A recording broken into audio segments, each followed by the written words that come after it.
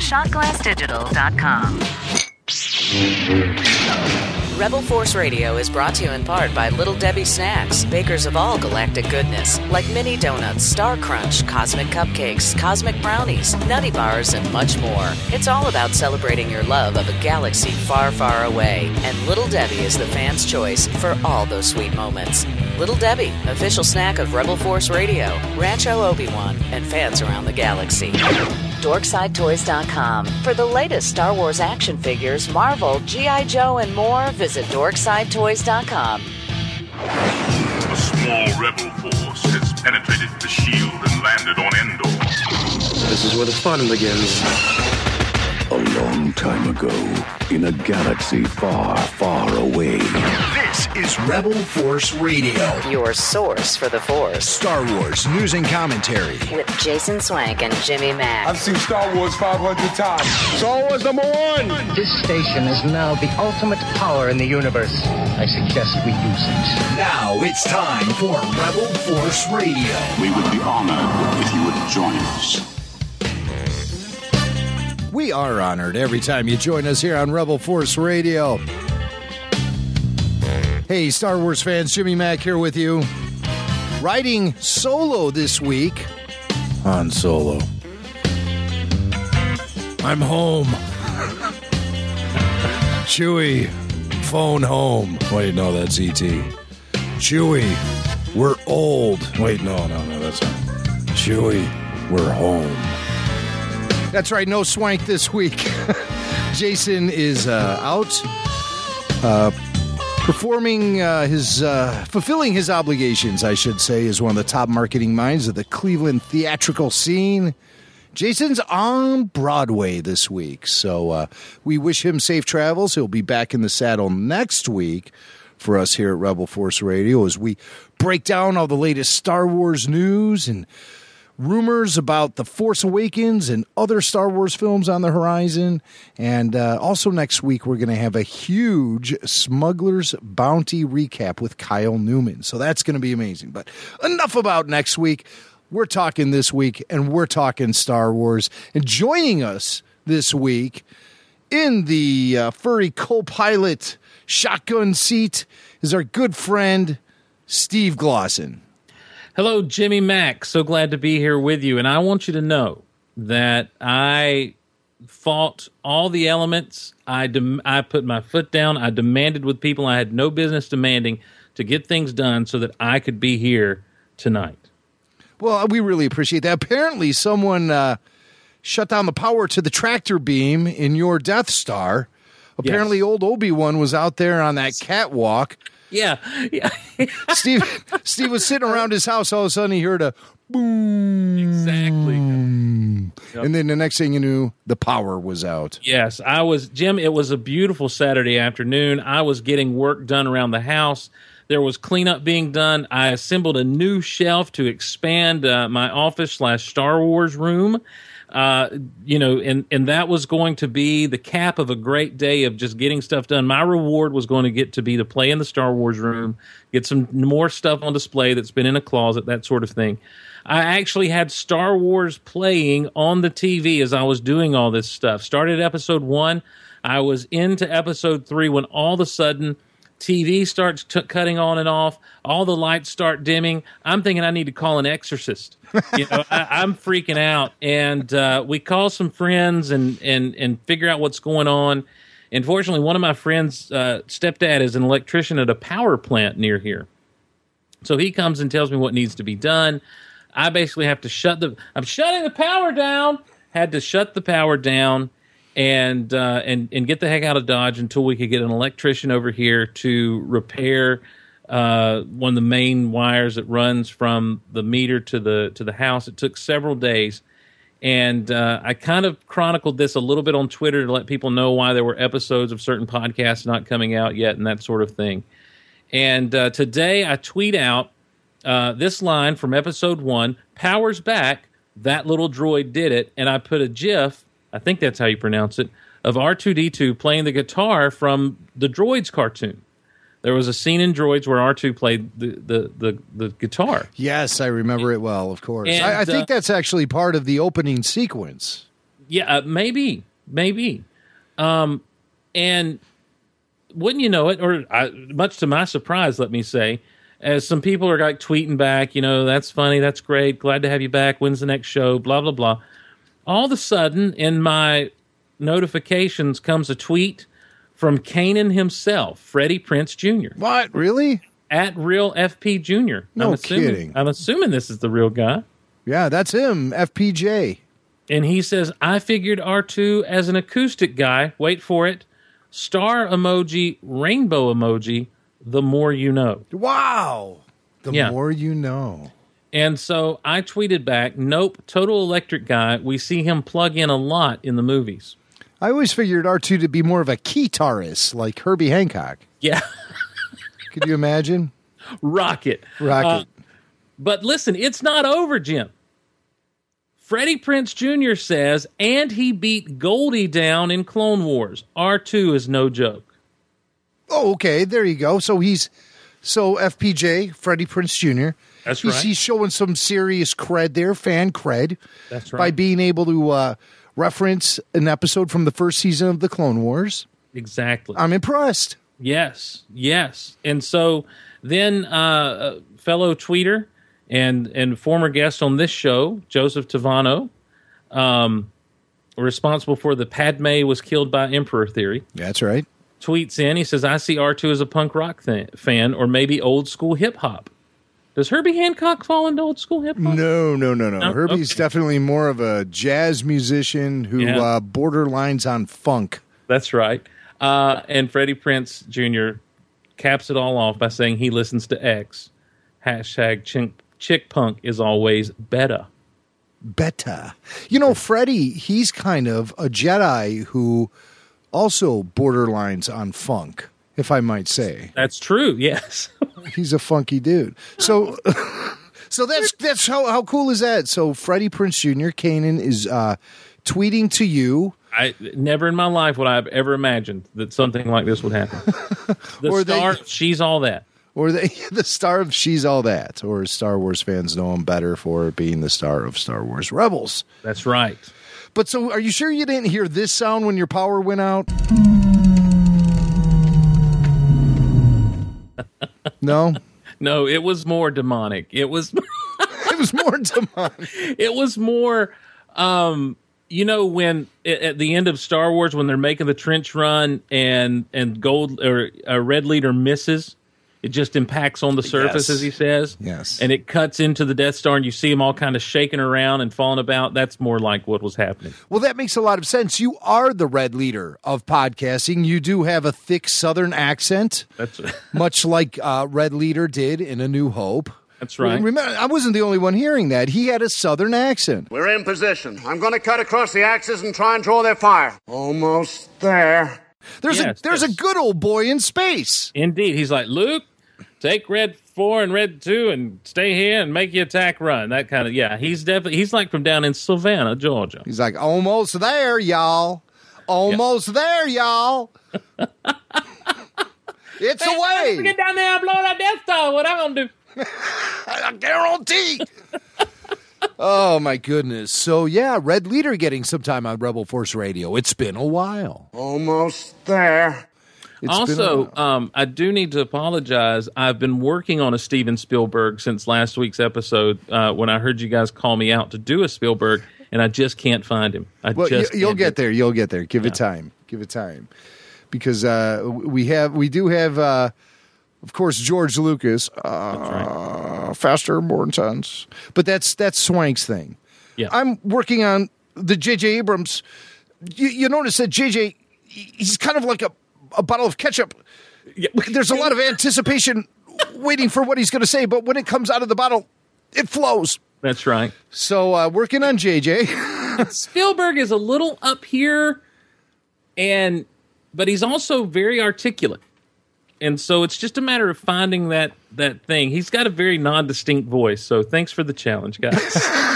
We'll give you the hardest impersonation of all time. I've got to overcome not only the Southern drawl, but also find that non-specific voice range. Yeah, all the great voice actors of all time. You meet a guy like Like, give me the name of a great impersonator. James Arnold Taylor. James Arnold Taylor's one. Yeah, he doesn't. James does not have a Steven Spielberg impersonation. No.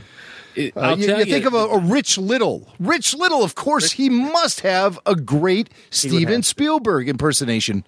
No. Frank Caliendo.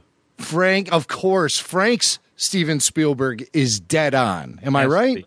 Has to be. It has. He does Madden, for crying out loud.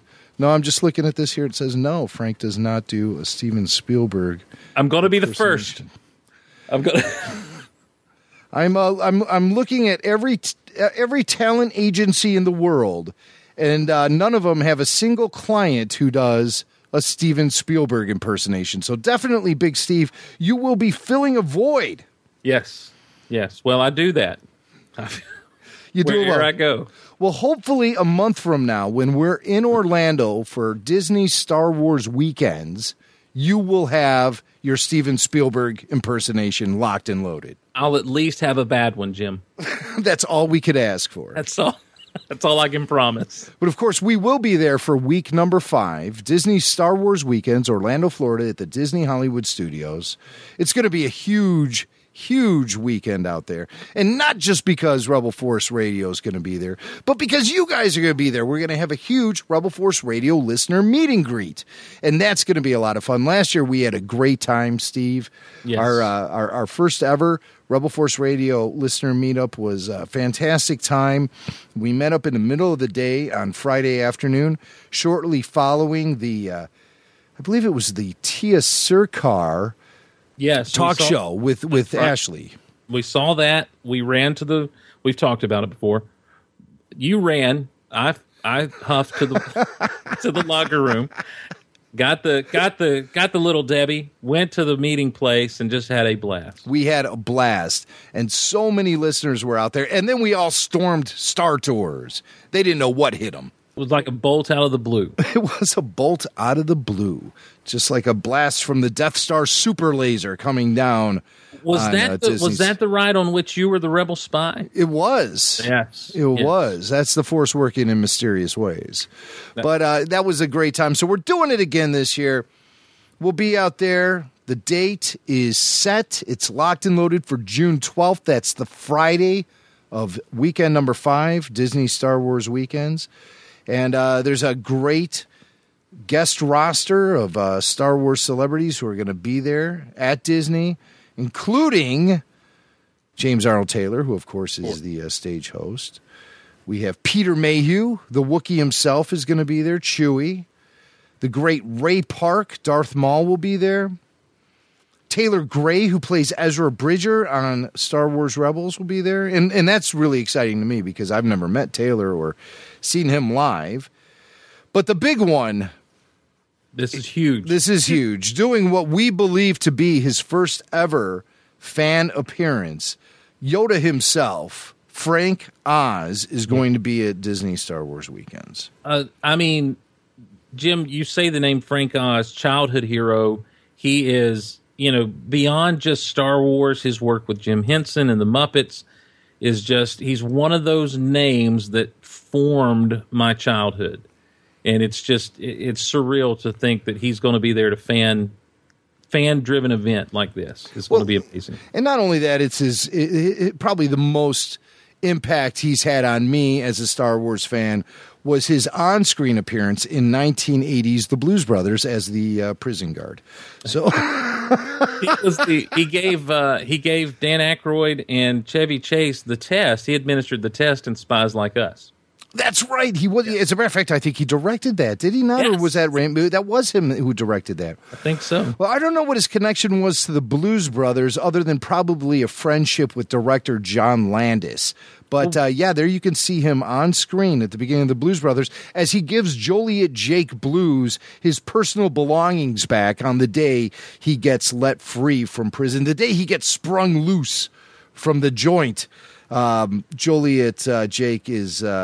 The last person he has an encounter with in the prison is Frank Oz. Well, wouldn't Frank had worked with those guys? This is totally non-Star Wars. We need to get back on track. We need to stay on target. But wouldn't he have worked with some of those guys maybe on SNL? Because the Muppets used to make appearances Good call. Yeah. SNL in those earlier years. Yeah. In the first generation of Saturday Night Live, the Muppets were a recurring segment on the show. Right. So, it didn't last too long, maybe the first couple of seasons. Right. And then somebody realized, hey, you know what? I don't think this is really fitting together, these two. But because it was kind of bizarre. Yes. But, I mean, Saturday Night Live was kind of that showcase for all sort of new outside-the-box forms of entertainment. And the Muppets were definitely that back then. And Frank Oz was a big part of that. But he could be seen in the Blues Brothers, and he could be seen in Orlando for weekend number 5 at Disney Star Wars Weekends. And we will be there, and I'm really looking forward to it.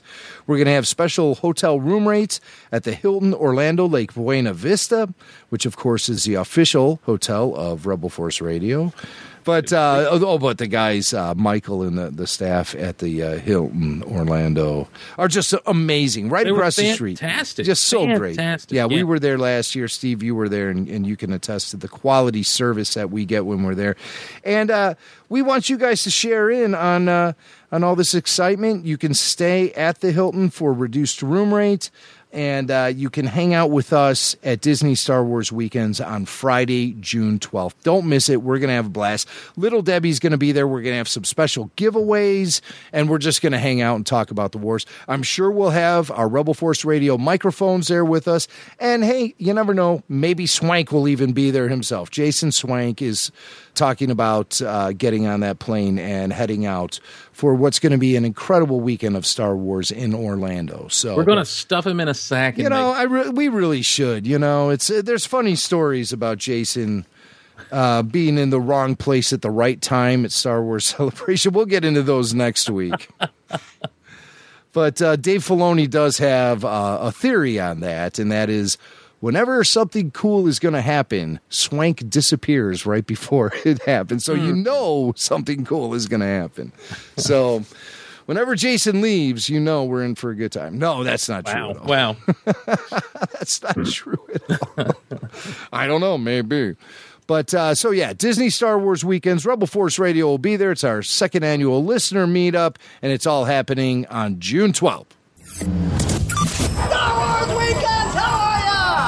Disney Star Wars Weekends is coming, and Rebel Force Radio will be there. Join us for the second annual Rebel Force Radio Disney Star Wars Weekends meetup, Friday, June 12th at Disney's Hollywood Studios. Be there to hang out with Rebel Force Radio, ride Star Tours, and check out Disney's amazing guests: Peter Mayhew, Ray Park, Taylor Gray, and Frank Oz. Enjoy a special hotel room rate discount for Rebel Force Radio listeners at the Hilton Orlando Lake Buena Vista for only $89 per night plus tax. Special room rate includes 50% off self-parking and the resort charge. The rate is available June 10th through the 17th. Get on our mailing list. Show at rebelforceradio.com. Subject line, Star Wars Weekends. It's Rebel Force Radio's second annual Disney Star Wars Weekends listener meetup, Friday, June 12th at Disney's Hollywood Studios. Hope to see you there.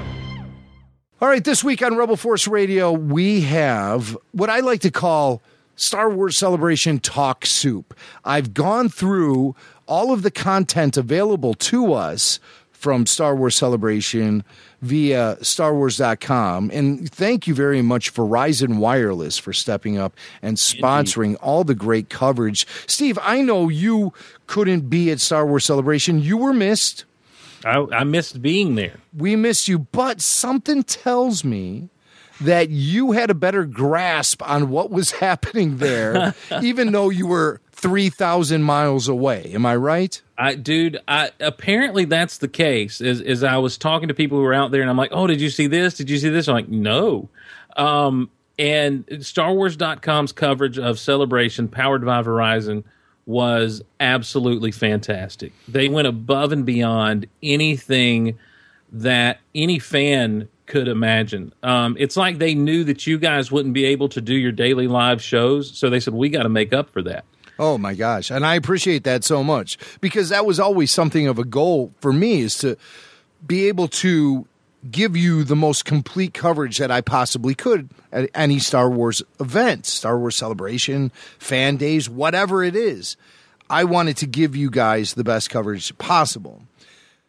So I was so relieved when I found out that so much was going to be streaming, because then I knew I wasn't going to miss anything. This fan wasn't going to be left behind for a change. What was so great about the coverage, other than the fact they were actually covering it, was you were being taken into panels. They were taking you into, just as many panels as you could. And between that amazing cantina set they had up on the showroom floor, different people from StarWars.com would have interviews with the likes of J.J. Abrams, Billy D. Williams, Mark Hamill, all these different people. Ray Park was there. And then they would bring in some of the licensees and kind of go back over some of the stuff that had been talked about in some panels. They would recap some panels that maybe didn't get to be shown. And then they would cut to some of the trailers that got shown. The Force Awakens trailer must have been shown 5,000 times during the Star Wars Celebration coverage powered by Verizon. The Rebels trailer, once that dropped in the Rebels panel, the Season 2 trailer. And so you really felt like you weren't missing anything. You didn't get the up-close, tactile experience of being there, and you didn't get to hang out with your friends. But what it inspired me to do over at Geek Out Loud was just to, every night that I could, just sit down and recap what we'd seen. Yeah, and that's very valuable, because even though I was there, I missed everything. I was right in the middle of the action, and I missed everything. I can't even tell you. So between the coverage that you supplied us with, Steve, over at Geek Out Loud, and, of course, StarWars.com, I've really been able to fill in the blanks. And I've dedicated a lot of the last week and a half to doing just that. So we've gone through a lot of the material out there from all three stages: the celebration stage, the digital stage, and, of course, the Rebel Force radio stage, a.k.a. the behind-the-scenes stage. I think I referred to it as the Rebel Force radio stage the whole time. I think you did. And I loved it. And I loved every time you did it. It was so cool. And I just want to say, as a fan of Rebel Force radio, who I've been a fan of you guys forever, it was really cool. And just that I had that moment that we have sometimes with people where I'm just like, I'm so proud of these guys. You guys were the first panel after the opening ceremonies panel, yes, to be shown on the Verizon coverage, yes, and that great intro with voiced by Tom Kane, and you guys come out and do your thing, and I was just like, you guys made it, good job. I was just like really excited, and I thought it was so great that that you guys kicked off. After that amazing kickoff panel, that you guys kicked off the celebration coverage proper in a way. Oh, thank you, Steve. That's very nice. It was really cool to see you guys up there doing your thing. Well, a little behind the scenes of the behind the scenes stage. Right before we went on, you have that moment where we're about ready to go on stage for the first time. We know it's a packed house. They were all there to see the Star Wars collectibles update. The anticipation for that panel among the audience was just off the charts, and we could feel the energy backstage. So you have that moment when you're standing there and you're about ready to go on, and you're hearing your intro happening, and you're just staring at the other side of the curtain, waiting for them to open it up for you. And God bless our crew. We had a great crew, and it was Paula's duty to open the curtain for us. Well, the curtain was very long, and there was a lot of extra material sort of pooled up on the floor. Oh, no. Underneath the curtain. So when she pulled the curtain back, I went out first, and the extra material that was there on the floor sort of wrapped itself around my ankle as I came out. And so I realized as I tried to take a step with my right leg that I was being restrained. So I just had one move, and it was just to kind of violently jerk my leg forward, and thank God it came free. Otherwise, I would have kicked off the whole thing by sliding into third base on the stage.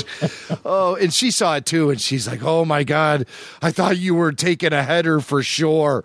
And I was like, no, let's just try to look out for that. That's what happened. So, and it was great to get out there on the stage too, because everyone was just absolutely buzzing after seeing that Force Awakens trailer. So, and we were too. Yes. Everyone got to go and sit in front of their computers and watch it over and over again. Or while they were sitting in their seats waiting for the panel to begin, they were looking on their phones at the trailer. And it suddenly occurred to me at one point, I was standing up at the podium on stage.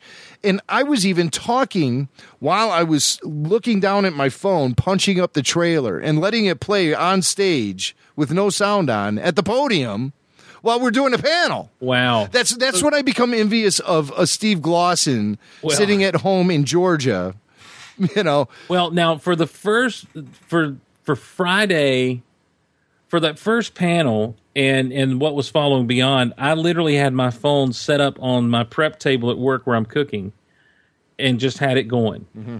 I was able to sneak out to actually, watch a lot of stuff, because thankfully we weren't that busy. So I was able to sneak out kind of in the back alley and just kind of watch so I could hear everything well. And of course I got made fun of after, because I did get emotional at the trailer. It surprised me that I got emotional at the trailer. I wasn't expecting any emotional reaction at all other than just excitement. And as I came back in and my eyes were a little glassy, I did get made fun of. Because they're like, well, what's wrong? I'm like, yeah, I just watched the Star Wars trailer and it blew my mind. You couldn't come up with a lie or anything? Come up with a lie, yeah. Make up some phony relative that, is... Right. Well, when you work with relatives, you can't make up phony. Yes. Aunt Marge, God bless her. She was the matriarch of the family, really, and... We don't have an Aunt Marge. What is this, some kind of nerd thing? Get back to your prep table. But so, what was it like, though, trying to stay as connected to Star Wars from afar? Because I know you really wanted to be in Anaheim, and I know you really should have been in Anaheim. Yeah, definitely. Well, it was thanks to social media and just the ability to text people and kind of keep in touch that way. It was really fun for me because I did have different people who would go through the Force Awakens exhibit, and they would take some close-up pictures and send back to me so that I was able to see more, detail than what some of the pictures that had been kind of, just tweeted out and stuff. And people they took pictures specifically in some instances to get back to me. And in other instances, there's one episode during that coverage where I call in some friends who are just all staying at the same house there. And we just kind of go around and just hear what they're seeing. And that's where they kind of say, well, did you see this? And I'm back and forth with them. And it was kind of like, well, here's what's going on back at control, guys. Make sure you're seeing this, or make sure you're hearing about this. And they're saying, well, make sure you go back and look and see if this is there. And it became just kind of a fun game of with the people who also weren't at Celebration to kind of, we got to know a certain section of that showroom floor by heart. Right there at the Rancor, we've seen the Rancor a million times now. And the different aisles, and we were looking to see on some shelves, well, what has sold and what hasn't sold. I mean, those were those kind of games being played, and it became like a small convention in of itself. So much so that, in some ways, if Verizon is willing to power this kind of coverage again, or someone's willing to power this kind of coverage again for Celebration London, I don't know that I can get to London. But my thing was, I'm like, guys, let's just all get together and have our own little convention, watching the coverage, from the comfort of our home together, or wherever we decide to get together at. That sounds like a great idea. That really does. And the best way for Star Wars fans to kind of guarantee that this will be happening again is to keep hitting those YouTube videos and watch them and give them the hits over and over again. We all can see how many people have viewed those videos, and so can the people at Verizon and StarWars.com. So we want them to know that they made the right decision, and that people are really, there's a huge audience for this kind of thing. And not just people, because I know this has been a fear in the past. Why would people, this is what they say, why would people come to our convention if it's all going to be online while it's happening? They'll just stay home. And I argue with that. I say, no. Because number one, there are the magical intangibles of going to a convention like this. The ability to be able to see old friends that you haven't seen for a long time. Meet new friends. Make those connections with people face to face that you might only have an internet relationship with, or you might only know from social media. let's take that relationship and move it up to a new level. So that's what a lot of people do with these things. So that's an obvious benefit to attending a Star Wars celebration. But the other thing is being a part of the history, being part of the fabric that's weaved together and makes this exciting moment in time happen. It's just like the Super Bowl. Sure, the Super Bowl's on TV, but every person watching on TV would gladly give up their seat on the sofa to attend it in person. That's the reality of Star Wars Celebration. So I don't think it can be covered too much.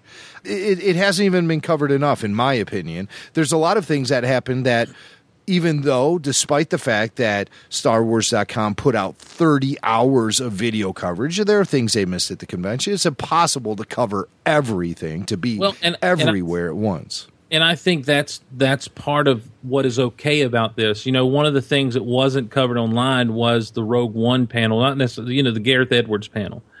And so that Rogue One trailer, of course, now we know why, because of the Mission Impossible stuff hasn't hit online and that sort of thing, and that's fine. That's right. But I was talking to someone was kind of complaining about that, and I said, you know what? Here's my thing.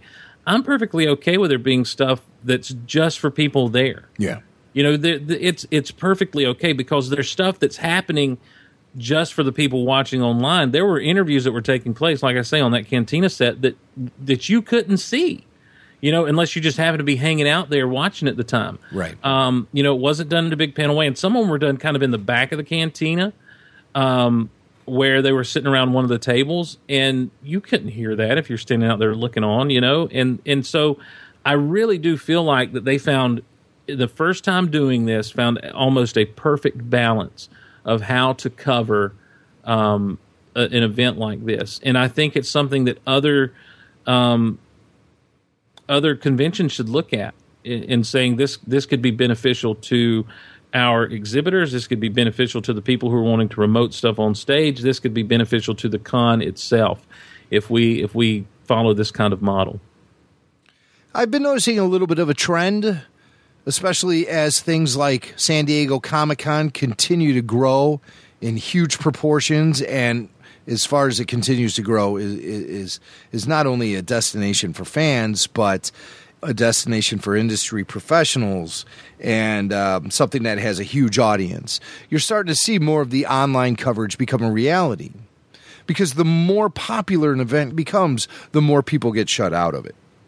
That's just the bottom line, and you want to get the word out to the masses. So I certainly hope this is something that continues to happen. I know it was a very last minute thing with both StarWars.com, because they didn't have the funding necessary, and Verizon did step up, and the guys just knocked the ball out of the park. I thought they did a fantastic job. On Saturday, I actually got to visit the Cantina, which was really interesting and surreal.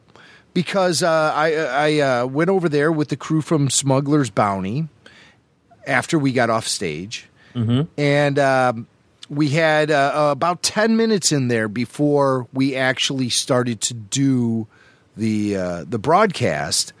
And so I was standing there, I was talking to Catherine Tabor for a bit, I was talking to Sam Whitwer for a bit, and then I realized we had a little bit of downtime, so I sort of strayed away from their broadcast area there and went over into the corner of the bar. And they had the alcoves there and everything. Yes. And just when you went in and you were deep into the thing and you were surrounded by cosplayers, they had some of the greatest cosplayers there of all time. Incredible Cantina aliens created by Tom Spina and his team, and just others. My friend Shazbazar was there in his incredible Hondo Ohnaka cosplay that absolutely was the talk of the convention. As a matter of fact, Dave Filoni said to me and Jason at one point, we were hanging out behind the backstage. We had a little green room backstage. Oh, wow. Excuse me, which was really fun to hang out in. Because between panels, we would, convene in there, and there was food, and we'd have friends in, and it was a lot of fun. And at one point, I dragged Filoni in there. We were out walking around the floor with Tracy Canobio and Dave's assistant, Claudia. And I just said, hey, we're by my stage. Let's go back to my room here and have some coffee and just relax. Would you guys like to do that? And Filoni's like, yeah, that's a great idea. So, we take 2 steps in that direction. And all of a sudden, it started to sink into Dave what I just said. And Filoni's like, listen to you, my room, my stage. And I'm like, hey, do you want the cup of coffee or not? So we went back there, and Jason was back there, and we started talking about some cool costumes we saw, and Dave was just like, oh, man, you got to get that Hondo guy to me. I have to take pictures with him. He looks just like Hondo. He's got the voice. I said, we know him. I'd be happy to. But this was Sunday. This was Sunday afternoon, like right before we were getting ready to do the tattoo competition and then the closing ceremonies. And all that would happen so fast. I did not see Filoni again the entire weekend and had no time to text Shaz and say, hurry, suit up, Filoni needs you. Suit up, Shaz. Suit up. But I thought that was a great compliment because the guy who created Hondo Ohnaka was absolutely blown away by the cosplay. And he did make a point of saying, and he does the voice and everything. And that was really impressive to Filoni. So way to go, Shaz. I love, Dave always says that he's a fan just like the rest of us, and we know the stories of him cosplaying at different places and that sort of thing. But to still have that kind of excitement, and not just because it's one of his characters, but, it's because the comment and the voice lets you know that he's just jazzed about that concept, and he's still just a fan. And that's one of the things I love about Dave Filoni. One of the biggest things is that he's as much a fan as you or I. Yeah, despite his proximity to the maker, George Lucas, despite the fact that he's intimately involved in a lot of the behind-the-scenes going on at Lucasfilm. I mean, Dave's been there for a decade now. He's a veteran of Lucasfilm. Despite all that, he has remained firmly grounded in his fandom. His feet are flat on the earth, and as far as his Star Wars fandom goes, and he has never betrayed himself. He's never let his professional edge consume him as far as being a Star Wars fan is concerned. Right. And that's easy to have happen.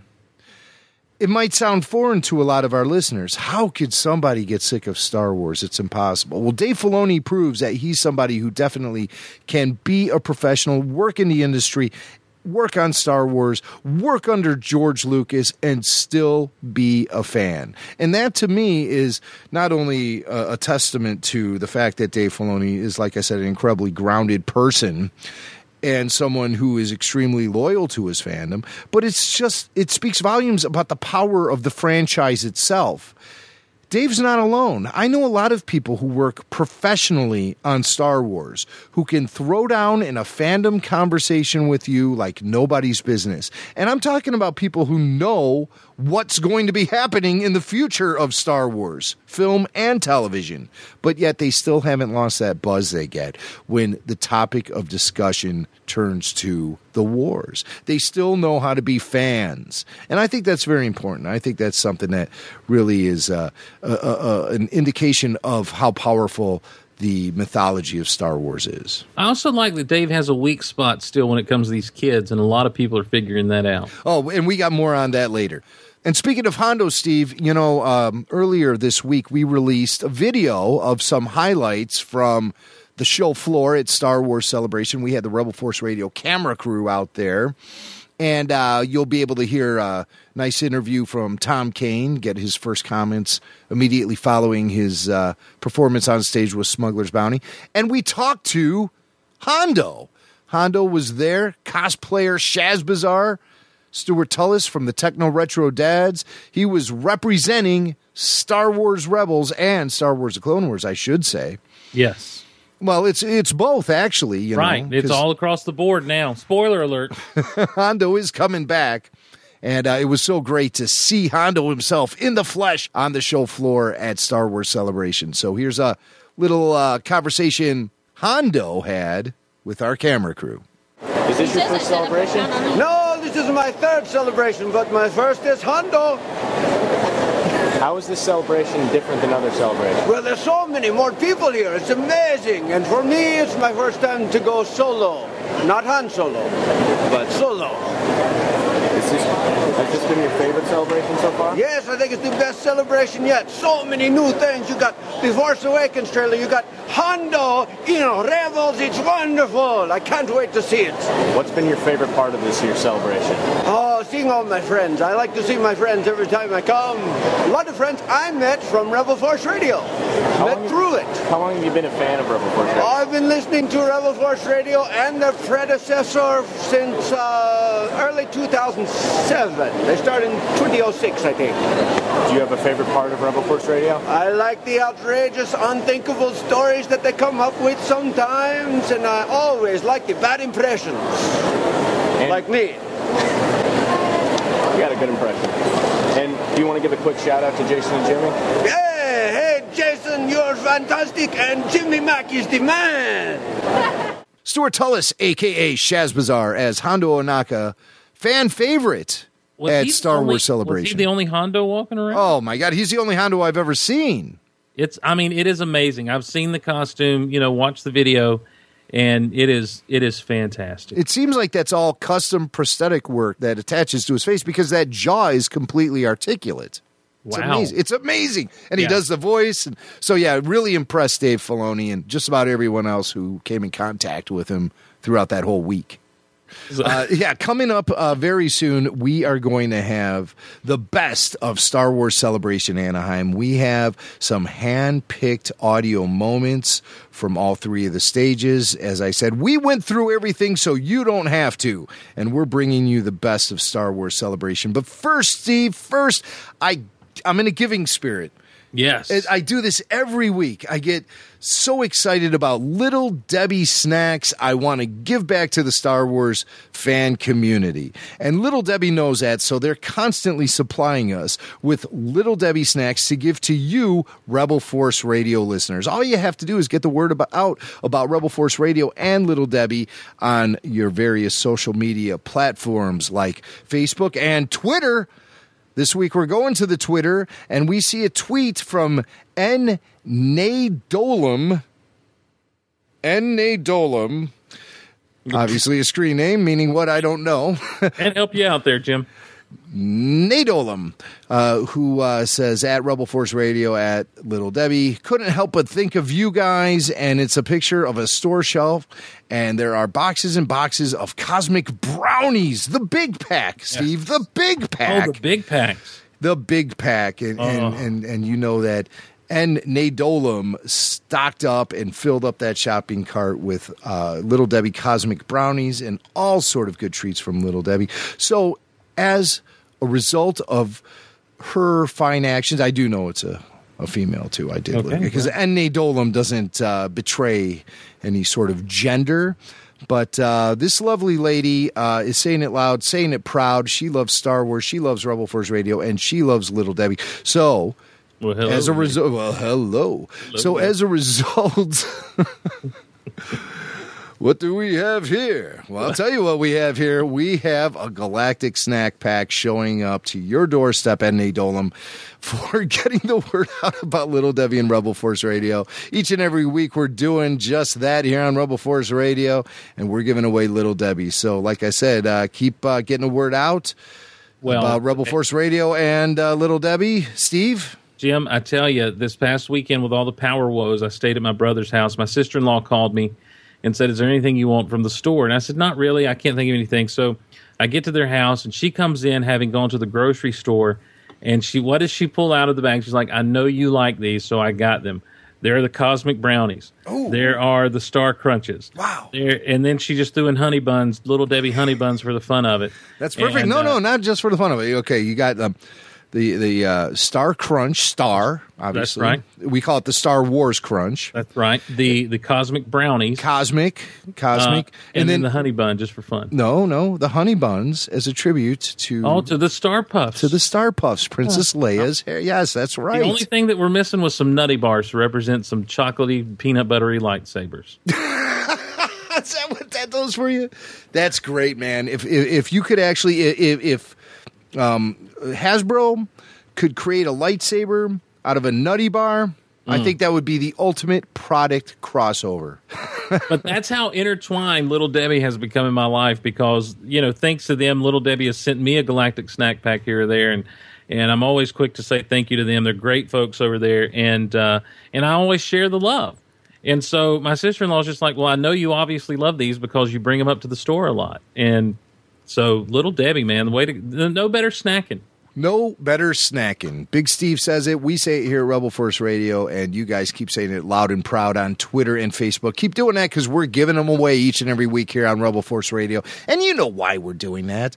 Because, of course, Little Debbie is the official snack of Rebel Force Radio.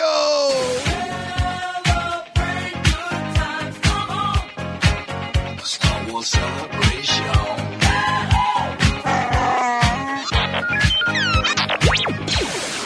That's right. 3 weeks ago, it all happened at the Convention Center in Anaheim.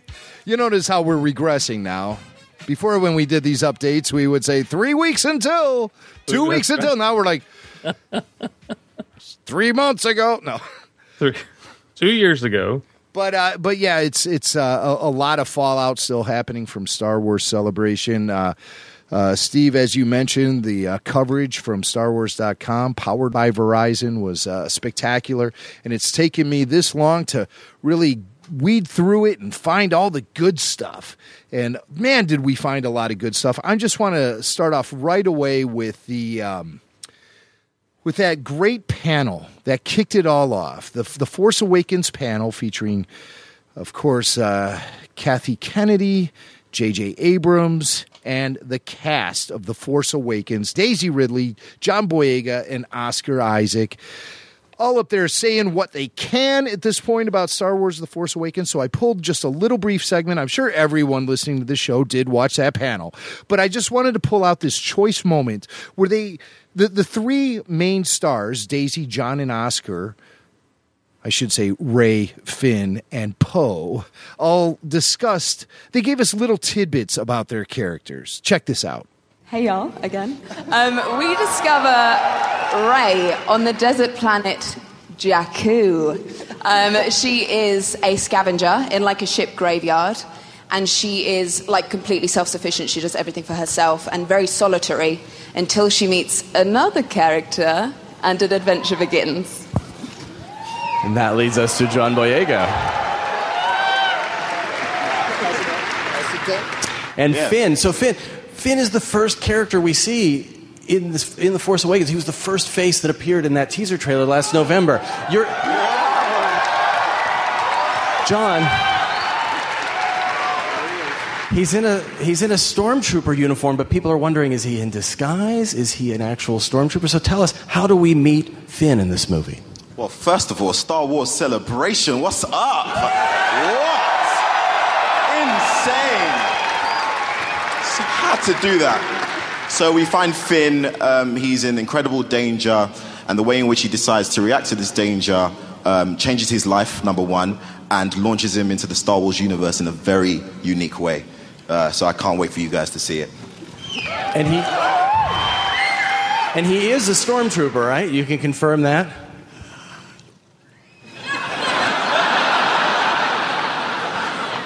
He is a stormtrooper, but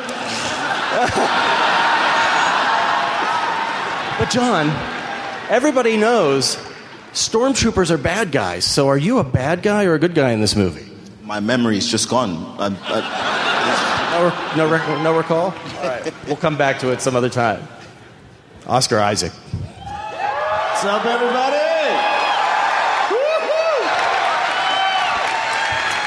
The only character on stage who has two names, Poe Dameron. We see him piloting an X-Wing fighter. We saw you in the uniform there. So tell us about playing this guy. Who is he?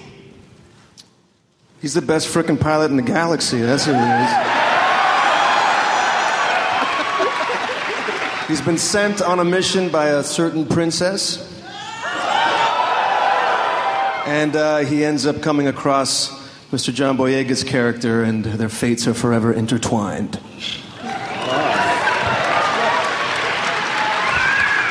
So the three leads, I find it fascinating that you have a stormtrooper, and an X-Wing pilot, I don't know, potentially working together with a scavenger. Sort of ticks all the boxes.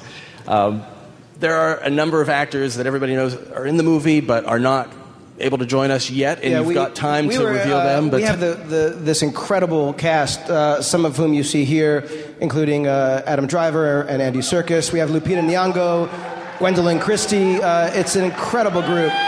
But, we have many, many months before the movie comes out, and I promise you that we're going to have a lot of fun revealing between now and then the other actors. But how lucky are we to have these three today? Come on.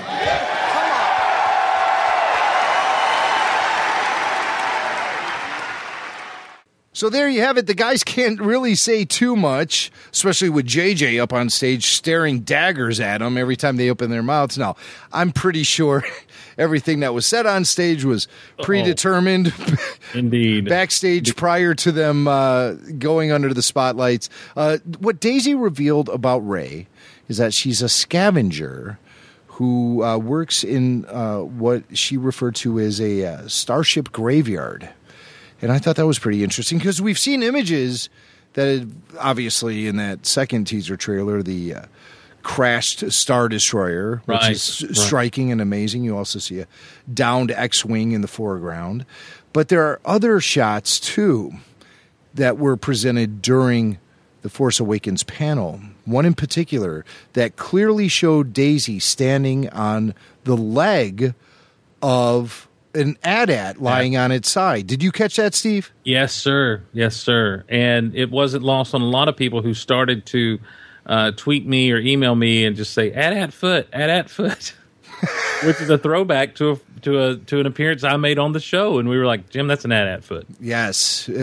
Back during this last summer, when filming was going on in Abu Dhabi, one of the very first photos that were leaked of potential Star Wars set design was a giant AT-AT foot being pulled out of storage on the desert, in the desert dunes. So it was kind of weird, like an AT-AT foot. Why an AT-AT foot? Now we know.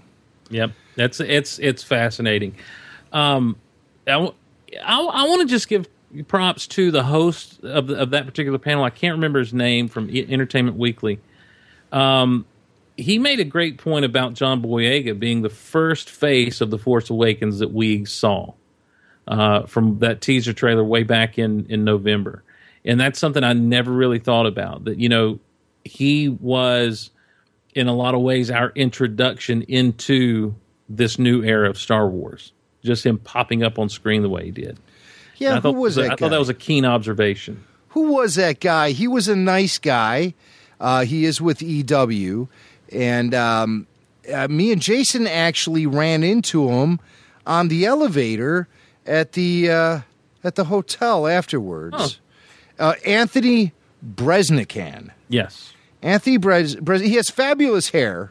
All right. Oh, amazing. Let's just start there. That's what I think primarily got him the gig, was the hair was. But no, you know what? He did ask some good questions. And, me and Jason were on the elevator with him at the oh, gosh. Which hotel did I even stay at? I don't even remember. There was, what did I say? I think I stayed at the Hilton. Yeah, of course I stayed at the Hilton, because Hilton is the best hotel ever.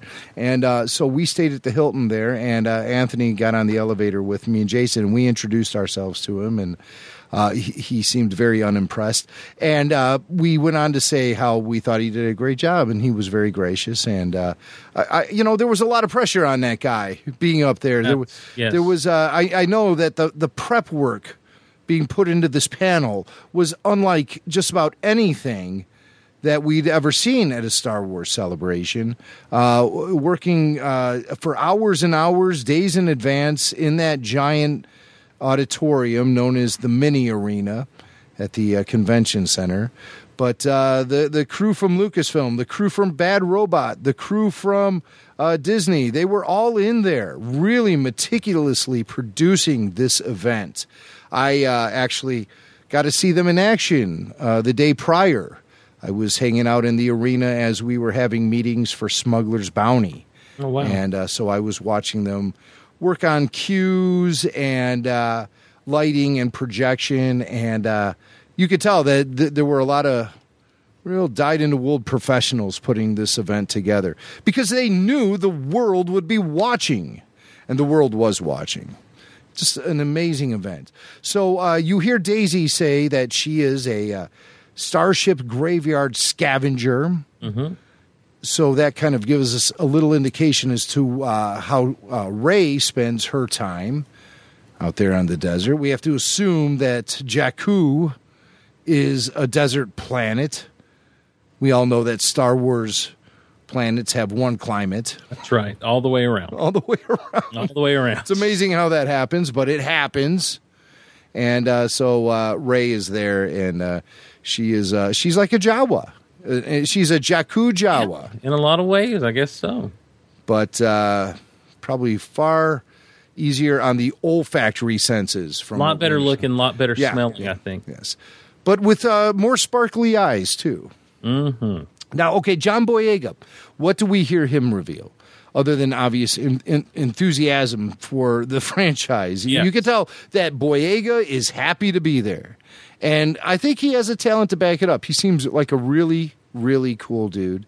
And he does reveal that indeed his character is, in fact, a stormtrooper.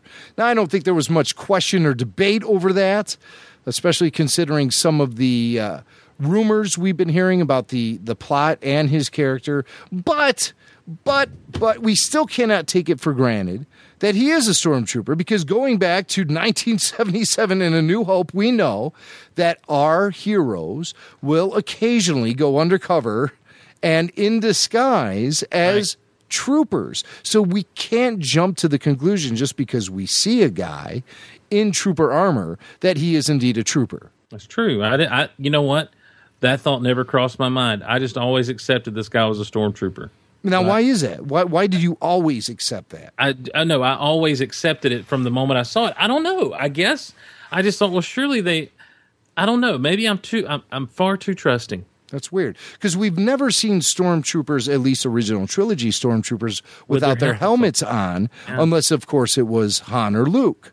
Yeah. So right there, it's sort of establishing to us as viewers that the only stormtroopers that will be sans bucket are our heroes. Are fakes. Yeah, that's true.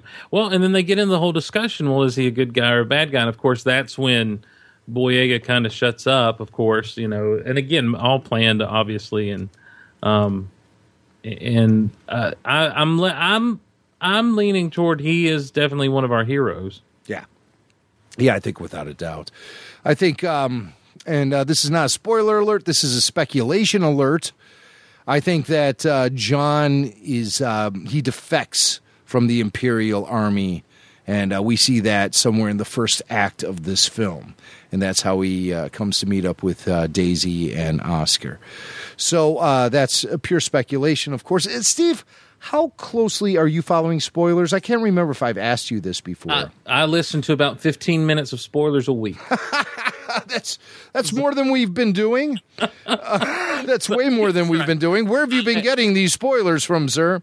It's hard to avoid them a lot when you have people who do follow them and they email them to you or that sort of thing.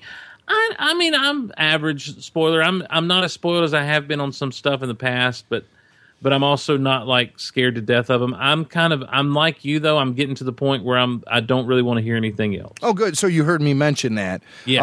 We are getting to that point where if we continue down the path we've been going down, and all of us, if you listen to every minute of the show, we're going to graduate from being mildly spoiled to majorly spoiled. Right. And we're approaching that crossroads very quickly here, folks. And the reason I've never really established any sort of spoiler policy on Rebel Force Radio, why me and Jason have never really established that policy, is because this is new ground for us. This is all very uncharted territory, let's just say. And we didn't want to paint ourselves into a corner at any point in time by establishing some sort of policy about spoilers on Rebel Force Radio. We just keep riding along with it as long as it feels right to us. Well, here we are in our post-celebration state. We've seen the second trailer. We've learned a lot more information about the upcoming film, Star Wars The Force Awakens. We certainly know a lot more information than we did, say, a month ago. Mm-hmm. And we're at that. I think we're not quite at the crossroads, but we're rapidly approaching it where we have to say, how much more spoiler territory do we want to go into? And I think the Vanity Fair article kind of put me to the line. Wow. The Vanity Fair. You know what? Maybe that's it, because it was on last week's show when I said to Jason, I said it on the show, are we going to keep doing the spoilers? And Jason seemed disappointed, because I know he has things up his sleeve he wants to discuss. Right. He's kind of looking, he's in the present, and I appreciate that. I'm looking a little forward to the near future and thinking to myself, how far deep into this do we want to go? So that's still yet to be determined. I'm telling you guys, I want this to happen naturally. I want it to happen organically. I want things to evolve the way they should as fans, because Rebel Force Radio is an extension of my fandom, of your fandom, Steve, of Jason's fandom, and of our listeners' fandom. And you guys certainly let us know what you want to hear on this show. You guys are always letting us know. And we take all that into account. Keep in mind, we don't let the inmates run to prison. So don't be sending us emails with spoilers, guys. No, that's just it. You should be sensitive. When you're around any sort of Star Wars fan, you have to be sensitive about the way you distribute those spoilers. Don't spill your coffee, Jim. Oh, no, it's on the other table. I had to double check. That's right. You were with me last time when I was making a point. And the next thing you know, getting passionate, pounding the table, letting us know. Sparks are flying, and I'm still impassioned. But so that's current spoiler policy as far as I'm concerned. Well, now with Oscar Isaac, who comes into play here. Oscar, yeah. Poe Dameron. He did say something, Jim, that, caused my speculation meter to just fly off the chart. When he says, I'm the best freaking pilot in the galaxy. There you go. Are you thinking this? Are you thinking there's going to be some friction between he and another best freaking pilot in the galaxy? Here's the thing. When Oscar said that on stage, he wasn't saying that because he was proud of his character. He wasn't saying that because he's cocky as an actor. He was saying that because at that moment in time, he was Poe Dameron. He slipped into his character on stage. When he says Poe is the best pilot in the galaxy, that's not Oscar saying that. That's Poe Dameron saying that, because Oscar is channeling Poe on stage during that opening kickoff ceremony for Star Wars Celebration. That was Oscar channeling Poe. Poe is going to be so cocky, so full of himself, and he's going to have the skills to back it up. It's going to be really interesting when he and Han Solo cross paths. That's the first thing I thought the minute he said that. I'm like, well, I have something to say about that. It's going to be old school meets new school. And let's just see whether or not Poe Dameron likes being called kid. Because it's coming, kid. It's coming, Oh, man. But maybe you prefer floaty. What does Han say to Luke? He says that great line. He says, "You watch your mouth, kid, or you find yourself floating home." You find yes. Yeah. And what's Poe? Poe is like full of himself. Yeah. Poe really believes he is the best freaking pilot in the galaxy. But that's because he hasn't crossed paths with Han Solo. And Han may have been estranged from the Millennium Falcon for a while. Han's piloting days, his hotshot piloting days might be a thing of the past at this point in his career. So it's going to be interesting to watch him butt heads with the new hotshot. For all we know, Poe Dameron made the Kessel Run in less than 11 parsecs. Oh, no. Say it ain't so, Jimmy Mac. But so it's going to be really great to see the chemistry clash between Han and Poe. Because I think what we're seeing with Oscar Isaac at that moment in time, he was not Oscar Isaac the actor. He was Poe Dameron the pilot up on that stage. So I think we'll be experiencing quite a bit of that cockiness from his character. So those are a few things we were able to take out of the Force Awakens panel. Obviously, the trailer, we talked about that in great detail with Sam Witwer. Steve, I know you talked about that a great deal on Geek Out Loud. So we'll just, we'll gloss over that. But it was the character stuff. Right. Here it is. It's our first introduction to the big three of the sequel trilogy. And I imagine that these three individual actors will become staples of Star Wars celebrations for years to come. But right now, this is their coming out party, and we don't even know very much about their characters at all. But I think that each individually gave us a very succinct taste of what those characters are going to be all about when we finally see them on screen this December. I totally agree. I think that I think it was very well, like you said, very well produced little bit of business, and it's one of the things that's gotten glossed over in a lot of recaps and reviews that I've heard people do because of the BB-8 and because of the trailer. These guys were sandwiched in between some really cool stuff. And if you break down what they said, you kind of start to really pick apart where this thing's going. And I get the sense that, I didn't mention this, but I really get the sense that, as a lot of people have been saying, that this may be Rey's story, just based on the way that she mentioned herself, as just far as being. It seems like the character Rey's content where she's at. And so this may very well be Rey's hero's journey. Okay, yeah. If you want to get into Joseph Campbellism, absolutely, the hero has to be pushed onto the path of the journey. The journey just doesn't happen because the protagonist wants it to. Well, maybe because they wanted to, but not because they're trying to manipulate events to make it happen for them. Right. They have to be pushed, like the bird, the baby bird being thrown out of the nest by the mother bird. That's what happens with the hero's journey. You cannot take the path that is there in front of you. You are not going on your predetermined easy way. You're taking the hard way.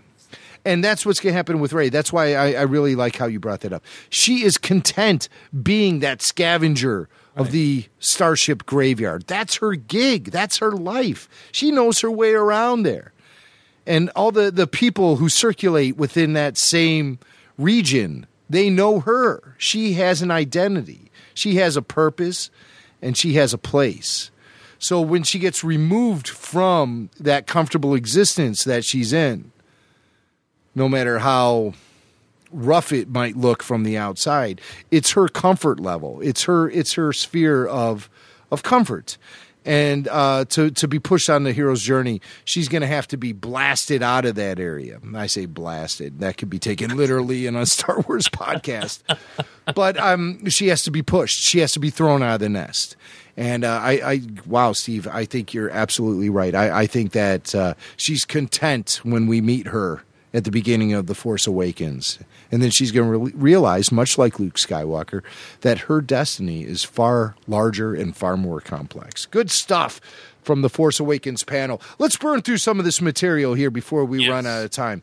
The Battlefront panel was another one that people were very much looking forward to. It had a rock concert vibe about it. The energy in the room was huge at the digital stage. David Collins and representatives from the DICE gaming group there, the folks who are developing Battlefront for Lucasfilm, they actually gave us a little bit of info on the Battle of Jakku DLC and release dates. That's what everyone was wondering going into this.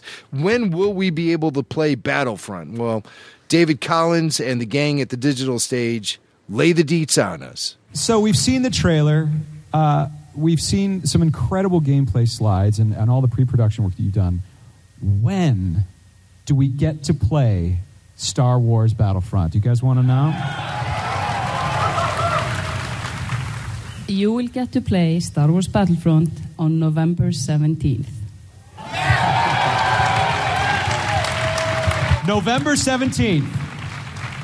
Wow. So, I'm sorry, I'm just a little overwhelmed because November 17th, there's something else going on in the fall, I'm pretty sure. There was a trailer yesterday. Did you guys see that trailer? I didn't see that. What trailer? Maybe it flew under the radar, but I don't know. There was how. a trailer that, this morning. There was a trailer this morning. No, but seriously, so Star Wars Episode 7, if you guys saw the trailer. It was incredible. How about that trailer yesterday, you guys? There's just so much Star Wars. It's just, oh my God, tears of joy.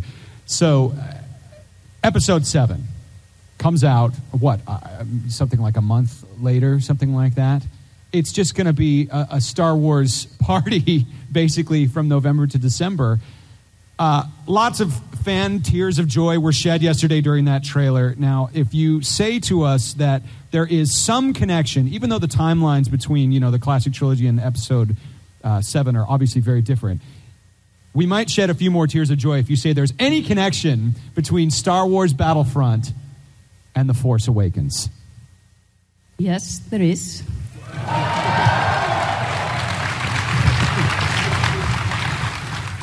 So what you saw in the opening shots of the trailer yesterday, you saw the sand planet of Jakku. And you saw that downed Star Destroyer on that planet of Jakku, and you think to yourself, what happened?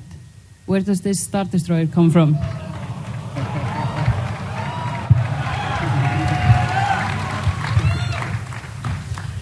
Okay. So what that means, basically that not so long after the Battle of Endor, on a remote planet on the Outer Rim, the planet of Jakku, there is a battle. And that battle will be delivered to everyone who has a copy of Star Wars Battlefront on December 8th as free DLC.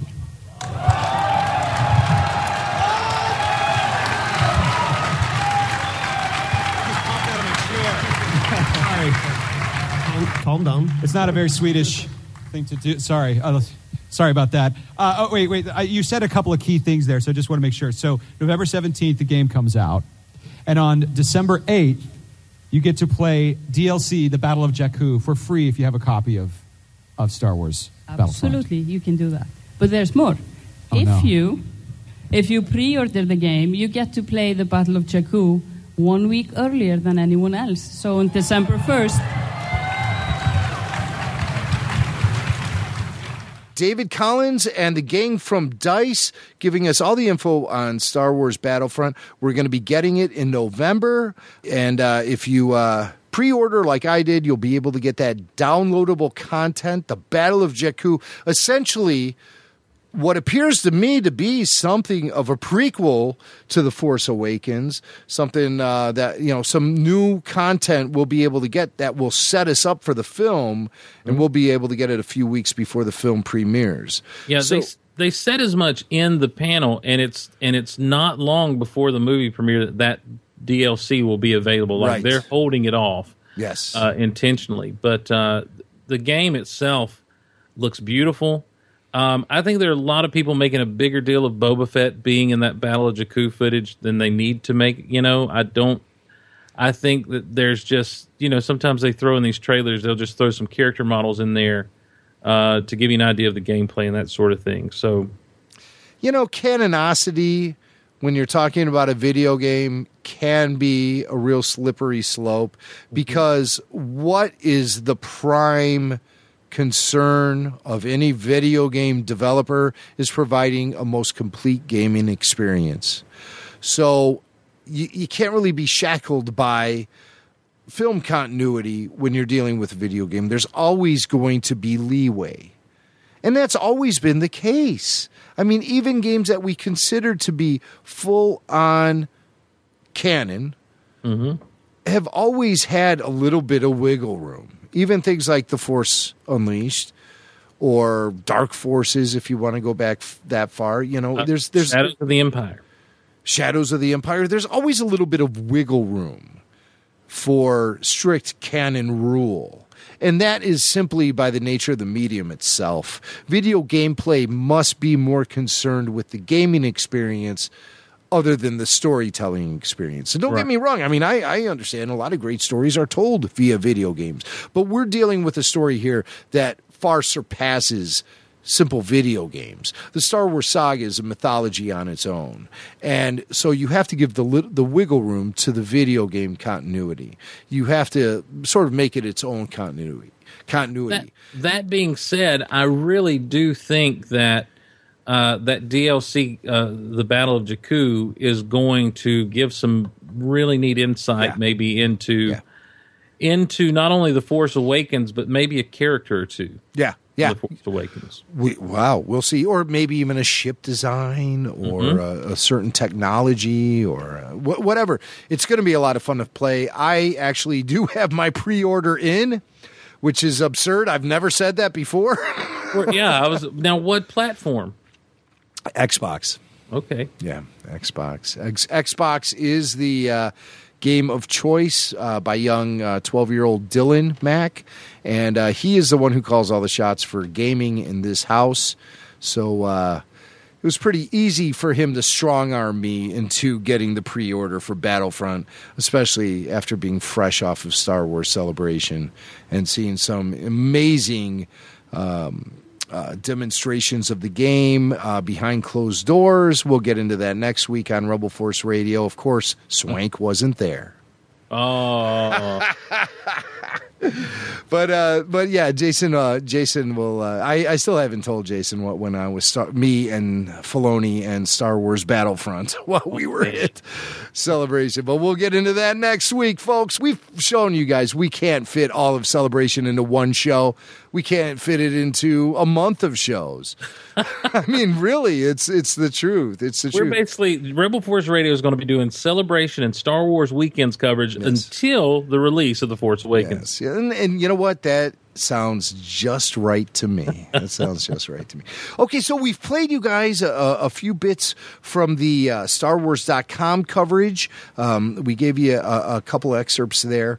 But now we're going to play you a nice, healthy chunk of some audio from the behind-the-scenes stage. This is probably stuff you've never heard before unless you were actually in that room for the panels. And the first panel we're going to play from the behind-the-scenes stage is Rebel Women Who Fought the Clone Wars. This was our final panel on Friday night, day 2 of Star Wars Celebration. And we were really looking forward to this, Steve, because this was going to feature the top female talent who work at Lucasfilm and are responsible for such great productions like Star Wars Rebels and Star Wars The Clone Wars. Specifically speaking, I'll give a shout out to all of them. You had producer Athena Portillo there. You had Rain Roberts from the Lucasfilm Story Group and a creative executive at Lucasfilm. You had Liz Marshall, another big shot producer on Star Wars Rebels. And of course, you had artists Amy Beth Christensen, who is a concept artist on Star Wars Rebels and worked on Star Wars The Clone Wars, and also had a very huge career at LucasArts. I know Amy, ABC, as Filoni calls her. ABC, she worked on The Force Unleashed. Remember back in 2007, we were getting the glimpses of the future of Star Wars, and it was all this production art and concept art that we couldn't put into context because all we were hearing was it was the future of Star Wars. Well, this was concept art done for The Force Unleashed, and ABC, Amy Beth Christensen, was the one who was providing all that stuff for StarWars.com. So we had this great idea. Well, Lucasfilm had a great idea for a panel that focused on all this incredible female talent, which is a rarity in the industry, the animation industry, to have such great talent up top, being female. And that just shows you what a great progressive company Lucasfilm is, Lucas Animation. And so we wanted to bring these ladies out up on stage and give them their moment in the spotlight. So me and Jason went out there. We started our introduction as always. But wouldn't you know it, someone had to crash the party. Check it out. Good afternoon and welcome to the behind-the-scenes stage. What an exciting day this has been. How many of you is this your first day at Celebration?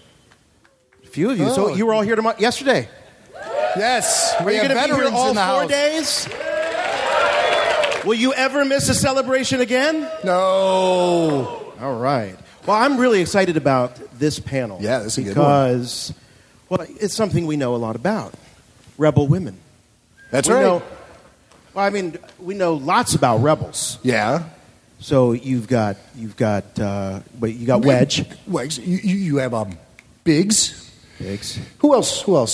Porkins. Right.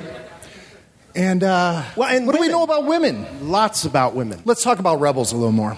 All right. Because Dak. See, there's no one you could think of more suited to host and moderate this panel than us. Of course. We Rebel know a lot women. about rebels. In the Hoth base where the rebels hang out, that's a cool place. That would be good. That's a cool place. Rebel women. See, they love the Hoth base. I know, the Hoth base. The Hoth base. Dave Filoni, ladies and gentlemen. What are you doing here? Should I go to the podium? Well, you could just talk here. Well, I'm going to moderate this panel. What? Wait a minute, Dave Filoni. I love you guys. This is our stage. But these are my friends.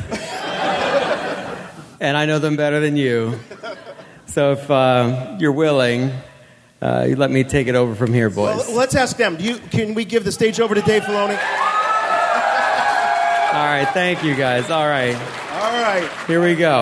All right, introduce your team. All right, so first I want to say my friends I'm going to bring out here, I roped them into this, and I really appreciate that they're going through with it. They're fantastic. There's been a lot of talk, over I think the last couple of years about strong female characters and characters in Star Wars, and in all honesty, the strongest female characters are actually behind the camera. They're behind the scenes.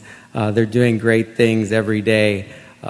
It just so happens that most people don't know about it. It's our job as creatives not to let you really feel our presence. But here at Star Wars Celebration, where we're kind of celebrating Star Wars in general, I wanted to celebrate some of the women that are responsible for the great work on Clone Wars, Rebels, and beyond.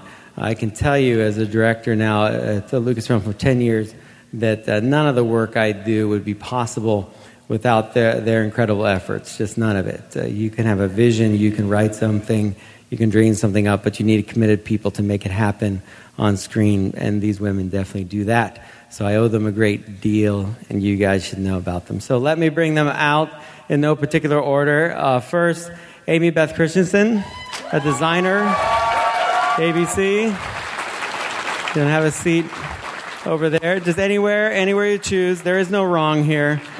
We're kind of winging this, as you can tell. That's the problem when you're on production, is you never have time to plan panels. That's why we hired Jason and Jimmy, in all fairness. So let me bring out Liz Marshall. Production on Clone Wars and now on Rebels. Liz Marshall. Let me bring out Rain Roberts. Lucasfilm Story Group, Rain Roberts. Hello, Rain. Thank you for being here, Rain.